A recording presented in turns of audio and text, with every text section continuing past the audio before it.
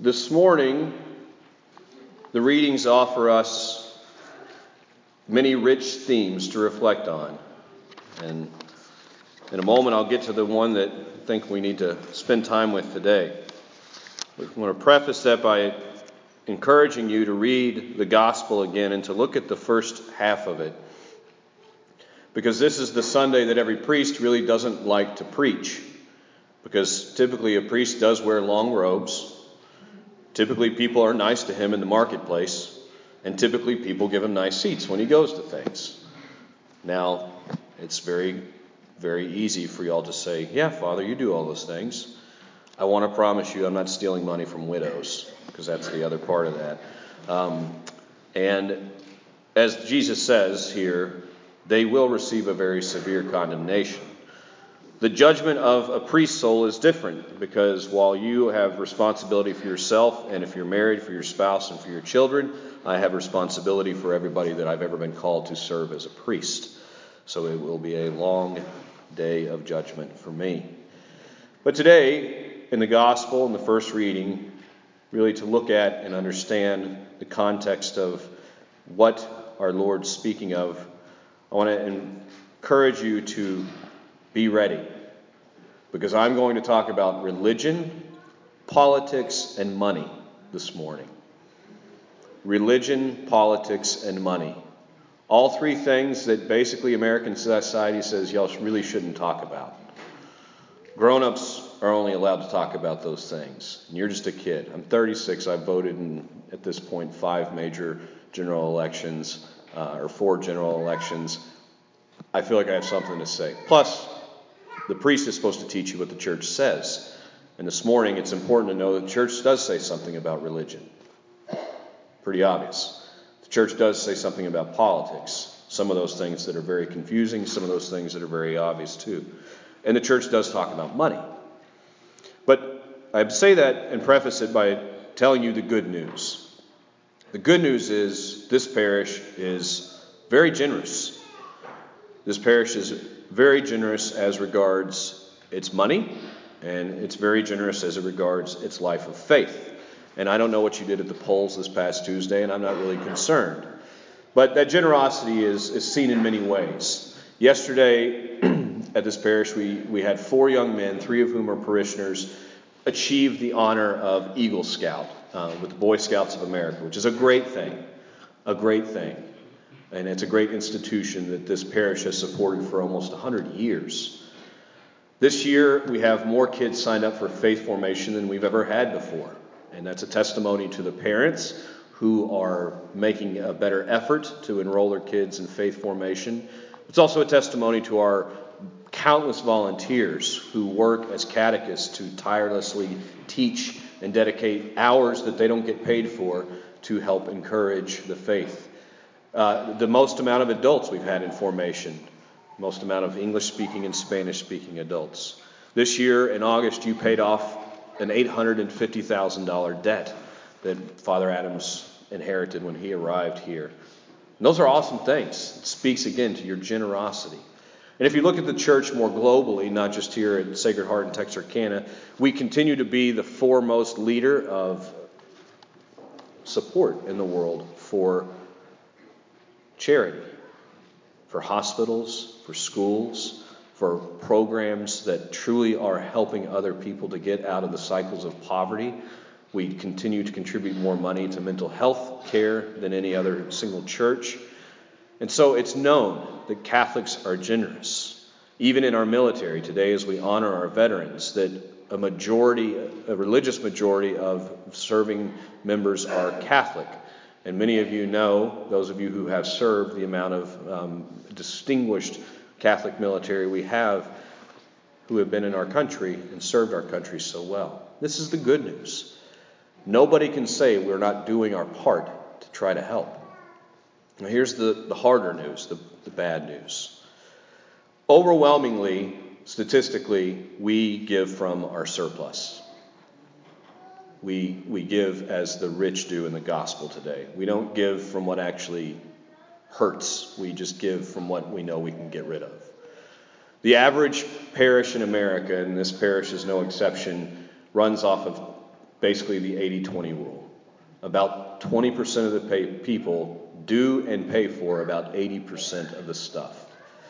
The average parish, and this is no exception, the average parishioner in a parish gives about 2.5% of their income a year. So they're certainly not giving from their wealth, because again, American statistics show that there's much more available wealth. Even in the poorer families of our country, they're still astronomically living better off than poor families in other countries. So 2.5% is kind of depressing. That's certainly not tithing, which is 10%. And being very honest with you, this Mass, though it is the largest English-speaking Mass we have, gets outdone every week in and week out, by the two smaller English Masses. Now, I'm not trying to make you feel bad. I'm just being honest, and this is where it goes into a little bit of politics. Overwhelmingly, this is the youngest Mass we have in English. And younger people tend to not trust institutions, right? So they don't trust the church. So they don't give money to the church. Also, younger people tend to spend money very poorly. A good example, I bought $100 worth of socks that 12-year-olds wear this week. Those are sharks on my socks, and I'm a 36-year-old grown man. A good example of spending money poorly. It was my birthday money for my family, so that's that. But millennials overwhelmingly don't make great decisions. Generation X, you're no exception. You spend well beyond your means, and that's why most Generation Xers live at least once through a foreclosure on their home. Now, part of that skews into the government talk, because we also at the same time see in those two generations of people, and the one coming up that they're raising, these kids right here, a desire to have more social programming that provides for the needs of others. The church has only explicitly condemned one form of socio-political governance. Does anybody want to take a guess what that is? Communistic socialism. The only one that the church explicitly has actually condemned. Why? Because while she recognizes and speaks against the ills of free market capitalism that can happen, consumerism, the overabundance of wealth, the subjection of people to poor living wages, all those are real. Communistic socialism at its root is atheistic, and it deprives people of private property and private wealth. And so, while millennials don't trust the church and tend to not trust bigger institutions, they do implicitly have a trust in big government. And so you see the votes skewing that way. Now, here's what happens when you, as a person, put money into our government's hands to take care of the needs of other peoples. Have you ever heard of the welfare program in our country? It's terrible. It doesn't actually know how to take care of people. You ever heard of Catholic Charities or St. Vincent de Paul? Probably, because we take second collections for them pretty regularly. They do a better job working at a local level through local governance and through people who actually will see the people they're helping. We can change tremendous value. We can tremendously change the value and the experience of those who are impoverished to understand their own dignity. But if we're relying on our government to do that, what is our money going to go towards? It's going to go towards programming that has generally failed. It's going to go towards things like Planned Parenthood that actually make profit off of destroying human lives. It will also go towards international funding that's subjected to our rules that arbitrarily say to a country in Africa, for example, that's been destroyed by crops, by a bad season of crops. You're not going to get our aid unless you start giving abortions on demand to women. You're not going to get our aid unless you start teaching in your school systems that you can have babies with whomever you want to, whenever you want to, and however you want to, for example. When we predicate our giving on the government's ability to give in our name and on our behalf, we're actually abdicating our own charity. That's why the church is so vehemently against communistic socialism, because it takes away from the individual their ability to do the good and entrust it to a government that's not religious at all. It's by definition secular and doesn't seek necessarily to promote the same values that you and I promote. Even in this country, which we love, I love desperately, we have to recognize charity is built upon the individual's conversion. And so that brings us finally to, talked a little bit about money, a little bit about politics, a little bit about religion, to today, to look at the gospel and to look at the first reading. What happens? In the first reading, that woman who Elijah comes to, Elijah sees this woman who has barely anything. She's barely surviving. And she says to him, I'm about to make a meal with my son, and then we're going to die. That quite literally, this is their last meal. And Elijah's coming in saying, hey, you got any bread? It's rich, right? Hey, why don't you feed us? Feed me. And we see in the gospel, our Lord is at the marketplace outside of the temple. And he sits down opposite the treasury. And it's important to know that the temple had a treasury near it because people came to offer sacrifice, right? Kind of like how we take up a collection. Is that so that Father can go buy cool socks? No, I didn't spend any of her money on my cool socks. I said it was birthday money. No, it's primarily so that we can keep the temple open, so that we can keep the lights on, we can keep the air and the heat running, so that we can pay for the programmings that we do have, so we can pay for our musical instruments and things like this. But our Lord looks at those who are giving and he says, the rich are giving from their surplus, but look at the widow. Look at the widow. He says, she gave of her whole livelihood. She trusted with all of her heart, her mind, her soul, as we heard what it means to love God and love our neighbor last week. She loved and trusted God with everything. And he richly and abundantly has blessed her. In the first reading, what happens? That woman, that's not her last meal.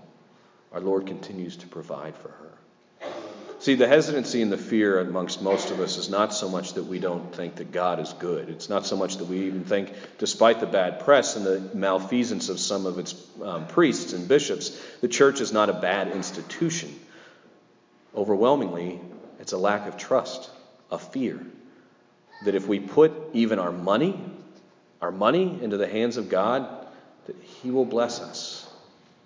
Now, this isn't Joel Osteen's prosperity gospel. No. It doesn't mean you're going to get paid to give to God.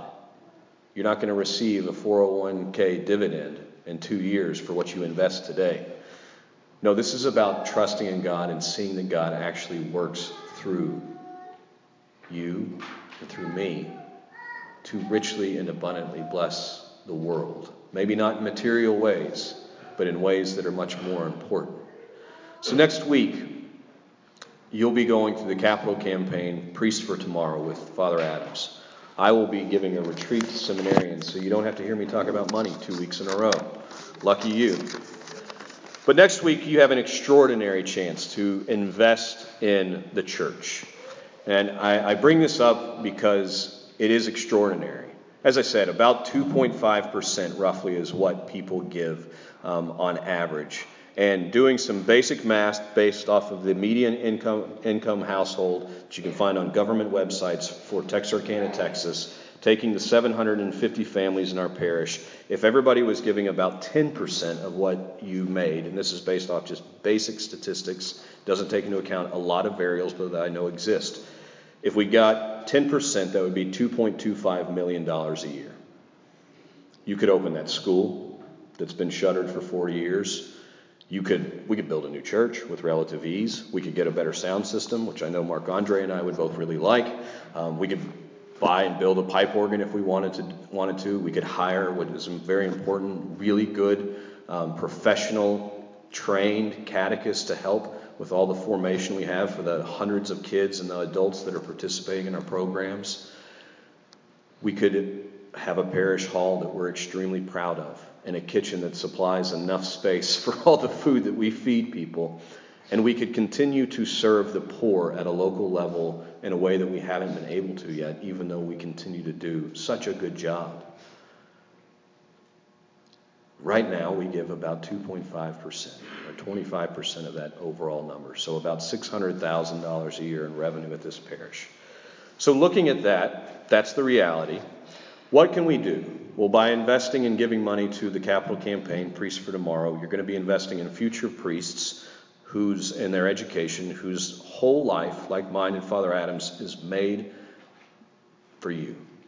that we will die, live, and give every ounce of our lives for you, because that's what God has called us to do. And I couldn't think of anything better to do with my life.